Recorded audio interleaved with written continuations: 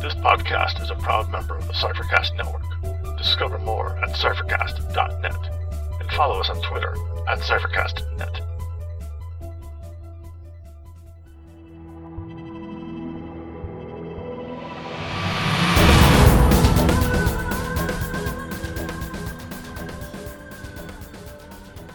Welcome to Incantations, an Invisible Sun podcast. I'm Scott. And I'm Dave Hanlon. That full name will be important in just a minute. And we will be your guides along the path of suns. Today, we sing one spell. With a distant light pierces the mist, we talk with someone who's putting surrealism into practice. Join us on the path of suns, and we may uncover a secret or two.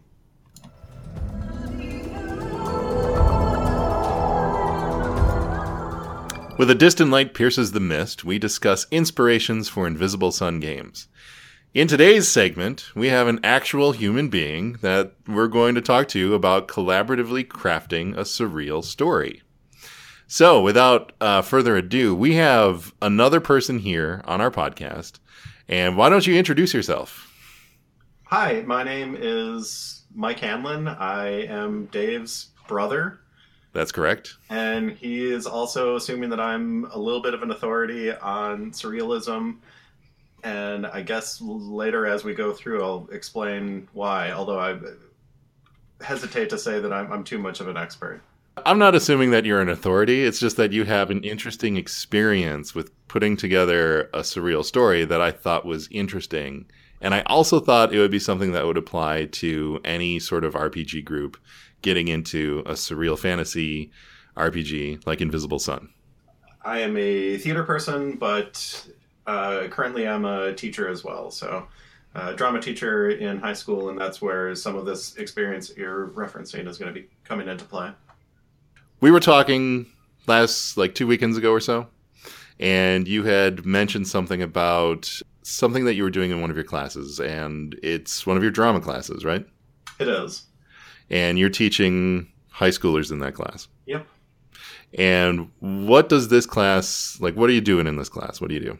So the school that I teach in is a project-based school. So one of the main things to understand about the school generally is that we really try to encourage or structure our classes so that students are learning by doing the things that they're learning about. We're not just reading textbooks and learning about what came before, but in all the academic areas are really trying to learn in a disciplinary fashion, like I said, by actually doing the things that a mathematician would do or a scientist would do, or in my case, what a dramatist would do. So the specific class we're talking about is my acting seminar.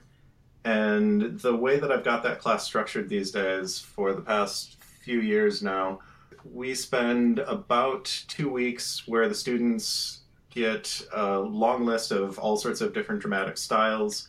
I give that to them, and then they have to do a little bit of just initial research, just enough to talk to each other about what all these different dramatic styles are like, what the history is, and just basic information to give them a taste of it. And from there, they present to each other and have some discussions, and then we decide which dramatic style are you really interested in learning more about for the rest of this trimester. And this year, I've got half the class is focused in on storytelling, true personal stories, but then the other half of the class this year has picked up on doing surrealism. So that's why we've got this overlap in what you're working on right now and what I'm working on with the students. Now, the surrealism, is this something that they're going to be doing for the whole semester? The students that are working with surrealism will be doing that for the entire trimester. And it's geared in a way that rather than just picking up a play that somebody else has written already, which I did think about a little bit because I wasn't quite sure at first how to get them to write in a surrealist style. I think, especially with some students that haven't written anything before, it's kind of a tall order to say, write something that's a surrealist masterpiece, and then we're going to perform that later. So during this trimester, we've spent time learning about what surrealism is, and then we worked on writing something that would fit in a surrealist style. And at this point, they're rehearsing it, and we're going to be performing it next month.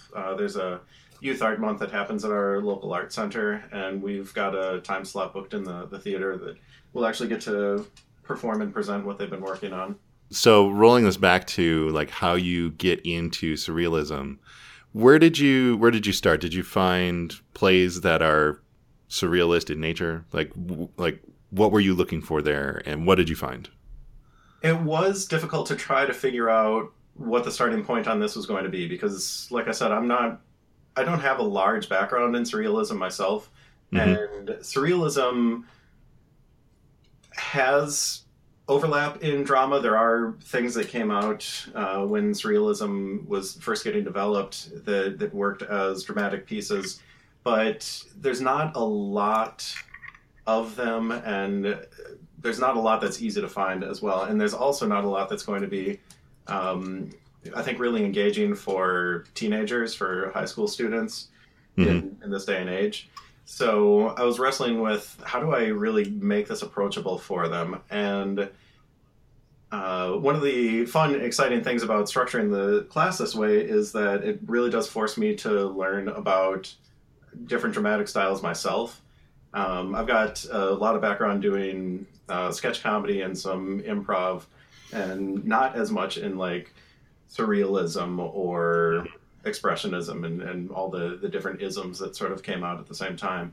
So I started looking at just basic information about surrealism and tried to piece together ideas of what to do. I think the biggest dramatic piece that I remember reading about when I was doing university classes was The Breasts of Tiresias. I don't know if that's never heard of it. It's this wonderful story about, and I'm going to get it backwards, but it is a woman named Teresa who decides one day that she doesn't want to have her breasts anymore, so she like pulls them out. They're balloons and they float away, and they're not there anymore. And then she is now Tiresias, who is the seer from Oedipus the King. So he's the one that talks about all the omens and the terrible things that are supposed to happen to Oedipus from his past, present, and future.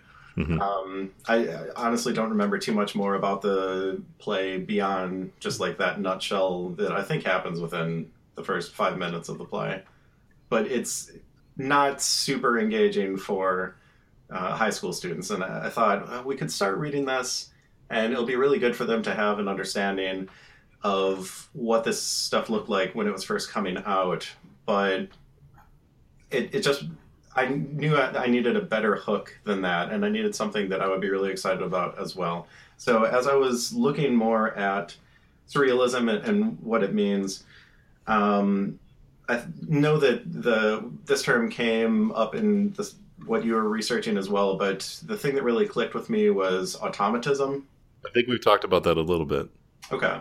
So as I was doing my research, I saw that there are really sort of two strands of surrealism. One was that the dreamlike quality, all the stuff that seems like it almost makes sense, but it's just a little bit off, sort of like a dream is. There's a story, there's a narrative that's going, but maybe someone's breasts are going to turn into balloons and just fly away, and you have to kind of figure out what that means. And then the other thread of surrealism that I saw was something that came out of visual arts, which was the automatism, where they would start by just sketching out or painting out random shapes and not thinking about it too much, not planning what it was going to be. And once they had gotten a significant amount onto the canvas, then they would go back and sort of retcon it and decide, this is what it means. Oh, this like boxy shape here, this is a horse. And, the other shape over here is maybe a tree. And the idea with that was to try and tap into the subconscious, to try and tap into that dreamlike state while you're still awake. And that was something that resonated with me because when I was doing theater in Milwaukee, I ran a non-traditional theater troupe, and we had a series of shows that we would do called Berserk.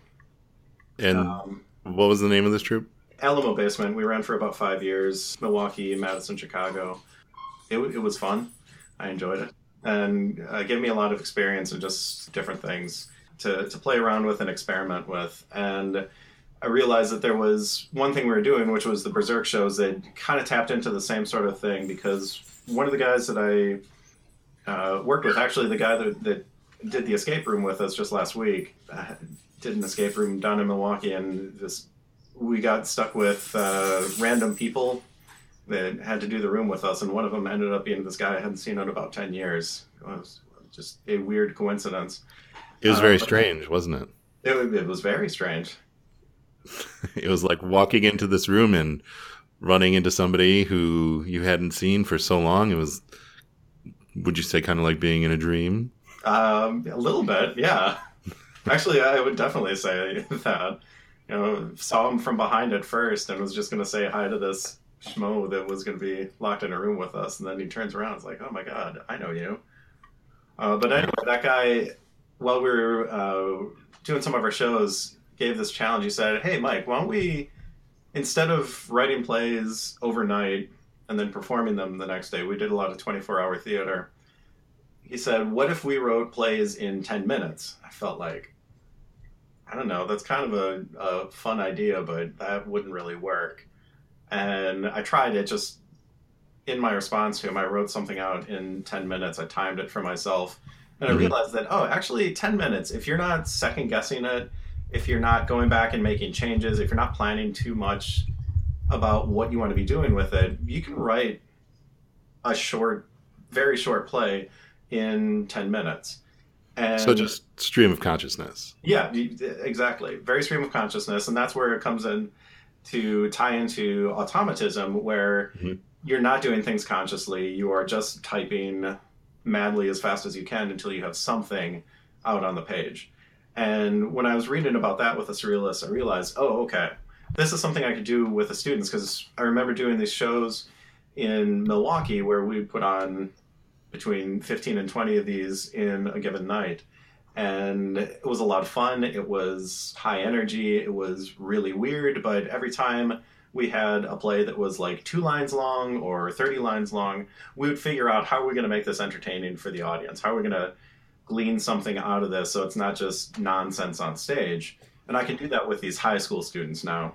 Before we get into like how you're running it with your kids, so you touched on this very entertaining way that you were able to build out plays in a short period of time by using stream of consciousness for your Berserk series.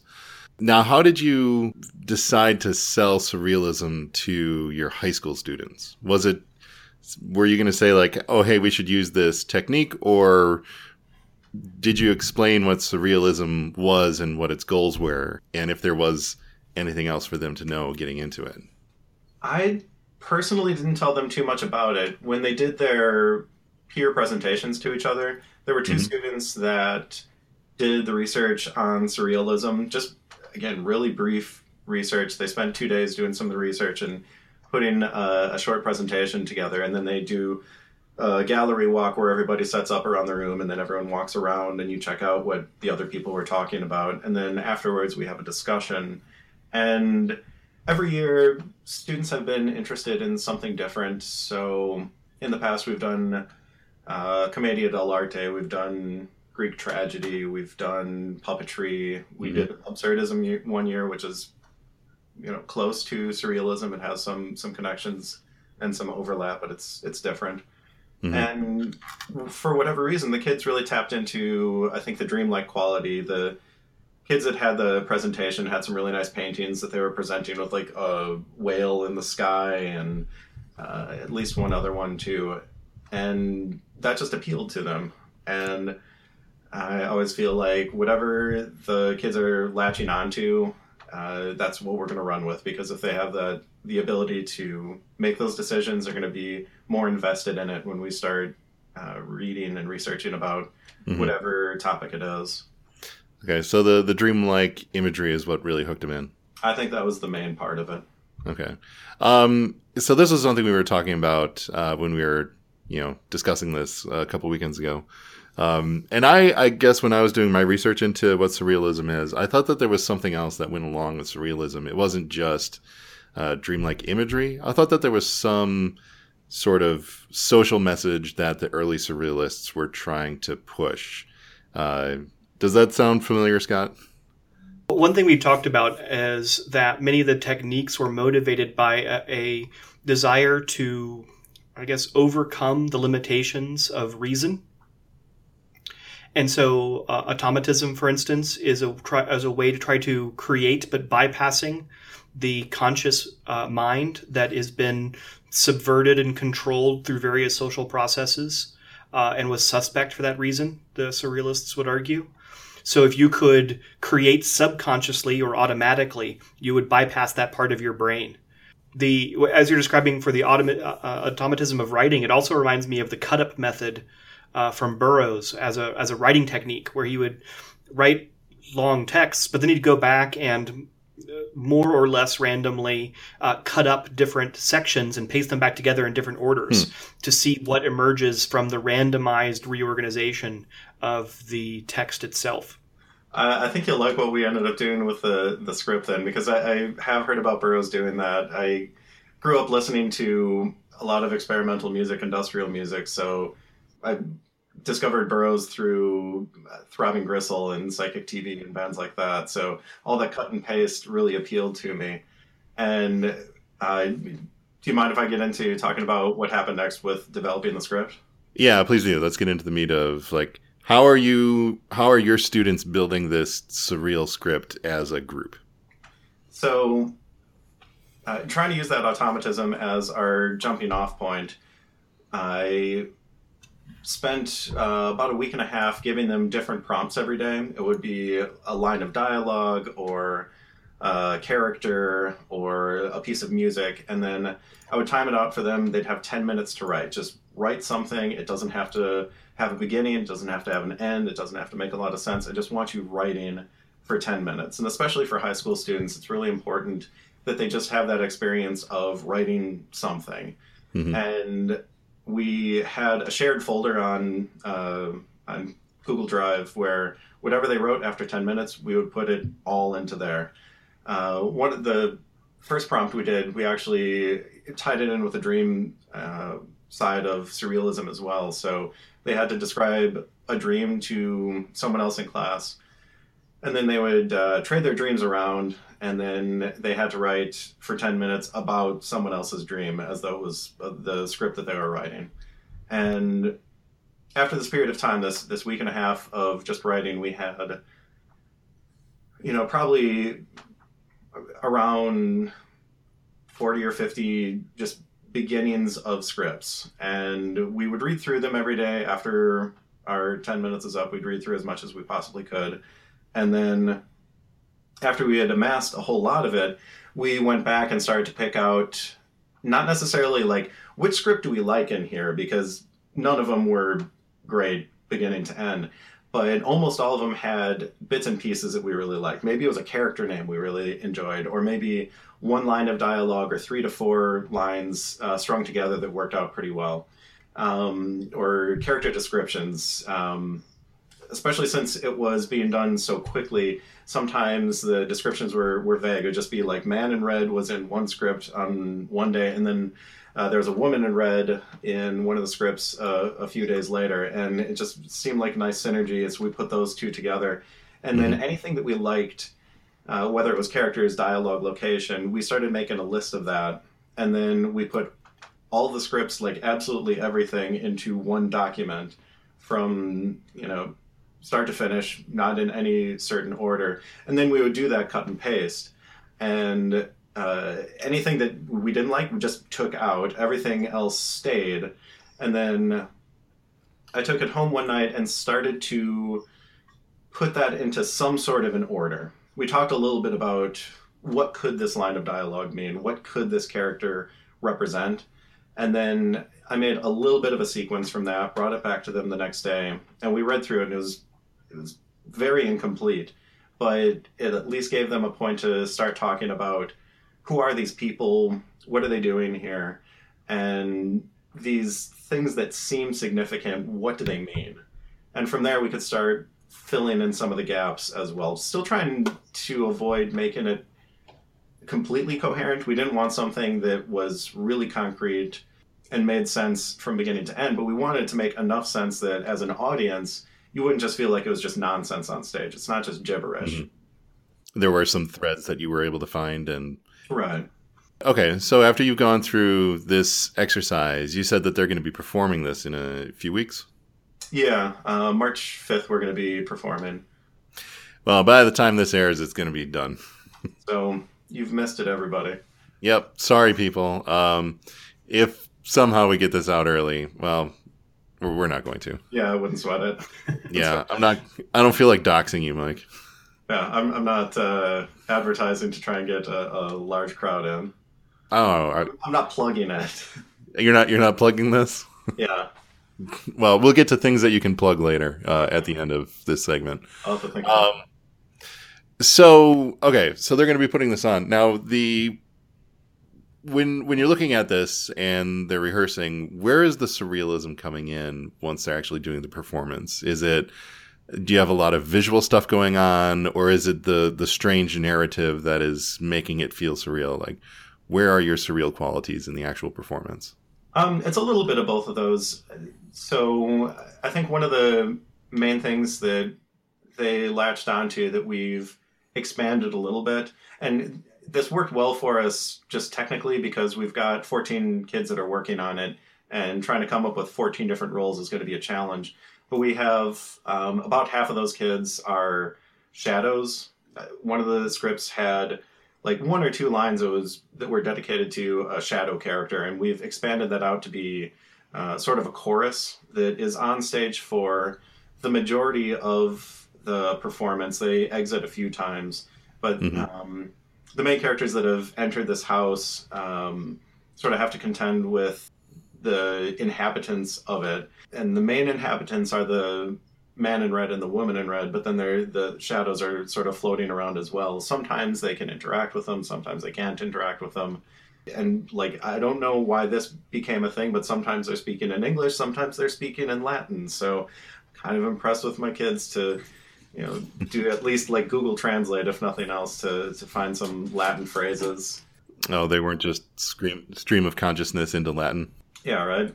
And then I think some of the interactions between the characters fit in with surrealism as well, just because a lot of it is like a natural back and forth conversation between characters, but then there are some lines of dialogue where the conversations break a little bit and they're clearly not talking with each other in the same way anymore. And there's a few things, there's like some symbols that appear and disappear. There's a bird that is at the door and then turns into ash. I'm not quite sure how we're going to do that on stage yet. We'll figure something out. There's a baby that disappears. And that I think we do have worked out. We're just going to do a blanket that is bundled up and then turns into an empty blanket. And that'll be done with some audio cues as well. Mm-hmm. So characters and symbols, I think, are the main parts that feed into the surrealism. Okay. Cool. Yeah, that sounds really cool. So I think that's a pretty good overview of how all of that's working. And I think at this point, maybe we should see if there's anything that stuck out to us, you and me, Scott, that we might be able to touch on for pulling into an RPG session, an RPG group for, a campaign. Absolutely. I think this exercise is so close to an RPG that it's easy to draw inspiration. Much of the improvisational nature of this theater exercise is similar to the sort of improvisation we have in developing a story out of an RPG group. Yeah, but we don't really... I guess automatism might be pretty close to improv in an RPG setting. Well, I would say we have to abstract back a little bit from it within the confines of traditional RPGs, but to have some faith in what seems in the short term as a random collection of individual characteristics. Say if a person's building a character, or they're talking about their backstory, or they're bringing some element of the story to the group, just allow that to spin out for a little bit, and it will, and then the next person does their thing. And it might not be that there's a planned connection between person 1 and person 2, but that patterns may emerge from this. And you might recognize the theme of stories emerging from even relatively independently created characters or backgrounds or things like that. So a couple of things that I had noticed. So selling strange things happening seems like it would be pretty easy to do with the backdrop of surrealism. Like, oh, there's a bird at the door and then it turns to ash. Like, okay, that's strange. It's fits the bill for surrealism. You could take a story like this and, build up shared dreams in Invisible Sun. Your characters have there's a realm in Invisible Sun under the Blue Sun where dreams are basically the reality there. So this is kind of like you wrote a play that would take place there. I mean, that's what it sounds like. Yeah, I think so. And I think that one of the important parts of that is to, once you do have the symbols like the bird that turns into ash, to have, even if it doesn't happen immediately, eventually determining some meaning behind that. I think that's what lends the story is more of a surreal quality rather than just an absurdist quality. My takeaway from looking at absurdism for a little bit was really that things happen without meaning. It was sort of a response to the madness in the world around the early 20th century with the world wars and everything, and people just felt like, well, if the world around us doesn't make sense, then our theater isn't going to make sense either. And surrealism isn't quite like that. So having those group discussions about what is this going to mean? What does it mean now, or what could it mean later? Yeah, okay. And I think that kind of brings surrealism into a bit more focus for me. Because one of the things that I've been trying to figure out through the course of this podcast is, what is surrealism? What makes something surreal, and what makes something weird? And weirdness is just, oh, that thing was weird. And perhaps you can take something that is weird and make it feel surreal by finding some sort of meaning that makes it more important than it was as just a one-off. Right. So the example from earlier, I forget exactly what it was, but there was like a woman in a red dress, and there was something else that was also notably red. A man in a red. Yeah, man in red and woman in red. Okay, yeah. So two people dressed in red, and even if they weren't intended to be connected, they were. That pattern emerged out of the texts that were written. And so one thing that does fit with the tone of surrealism is that the accidental combination of elements and the patterns that emerge from random cut-ups or random automatic writing have meaning. So I think it is useful to distinguish. Absurdism is about nothing has meaning. You might say surrealism is about things that weren't rationally planned have a deeper meaning. That's a nice way of phrasing it, for sure. And so when you're kind of brainstorming or you're coming up with these ideas, it's about finding where the patterns are and then imposing meaning on them. Or a surrealist who's trying to discover the truth might say they're trying to discover the meaning in it. But for a game playing exercise, it might just be, let's impose some meaning on this. So if two people are wearing red, there's a reason those two people are wearing red, even if there was no reason to the creation of those two elements in the story. When we're going back and performing it, whether in a game or something along those lines, we will try to discover that meaning. Yes, unconsciously it was planned. They did mean to wear red at the same time. They just didn't realize it because there's too much static that's in the way. Right. Right. And it's a truer form of meaning because it was not mediated by reason and consciousness, which is contaminated by all the things the surrealists didn't like. So as an ideological exercise, it is a purer form of truth, they would argue, because it is a pattern that emerges out of unconscious activity. And they'll ignore the irony for the moment that it's still a conscious exercise to recognize, categorize, and explain that pattern. Yeah, what can you do? You got to give them points for effort, though. Yeah, it just means you're clever enough to have spotted it after the fact. Right. Yes. Another thing I noted is that this might make for an interesting exercise in development mode. So if you have a bunch of players who are up for doing some extra work outside of your in-person sessions, hey, maybe you task them with like writing the next scene that they wanted to do in between sessions, with this stream of consciousness automatism, technique, and then cut it up and see what you get out of it.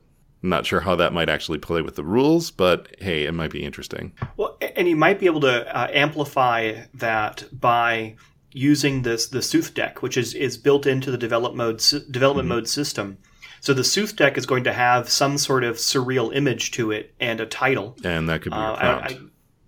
And that can, right. Or if you want to be really extreme about it, you might throw, in development mode, have, 2 or 3 of these and say, okay, we've got 3 vivid but random images, but we know there's meaning here because we've decided there's meaning here. Mm-hmm. What is that meaning? We have to discover it. And then the development mode exercise is to try to figure out how the scene represents the meaning in the pattern of those, either the one surreal image or the collection of surreal images. Yeah, we should write that down because I'm going to forget that if we don't. Well, alternatively, we could record it in some format. Oh man, can we go back in time and record it?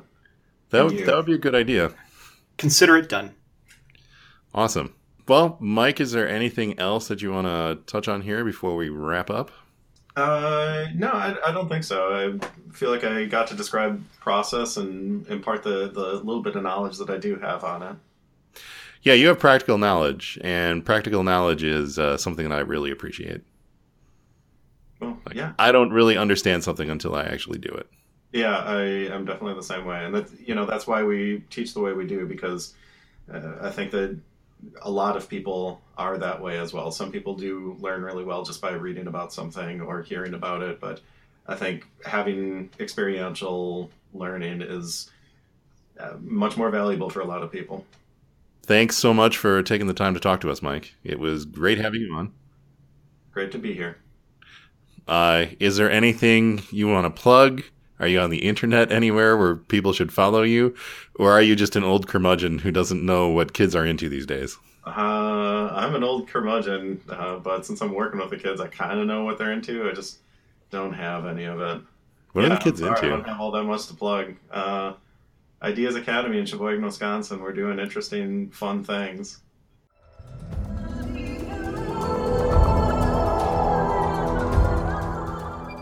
This ends our walk. Maybe you discovered something today. Maybe you need to look closer. The music was titled Beyond from Wes Otis and Plate Mail Games. It is available from Drive-Thru RPG. Invisible Sun is the intellectual property of Monty Cook Games. You can find a link to their website in the show notes. You can find our blog at incantationspodcast.blogspot.com or email us at incantationspodcast@gmail.com. You can find me at Dr. Scott Robinson on Twitter. And you can find me at Tex_Red on Twitter. And if you like what you hear, leave us a rating and a review on iTunes. We hear it helps people find our show. Or else tell a friend about the show, which is another great way to get the word out and get more people listening.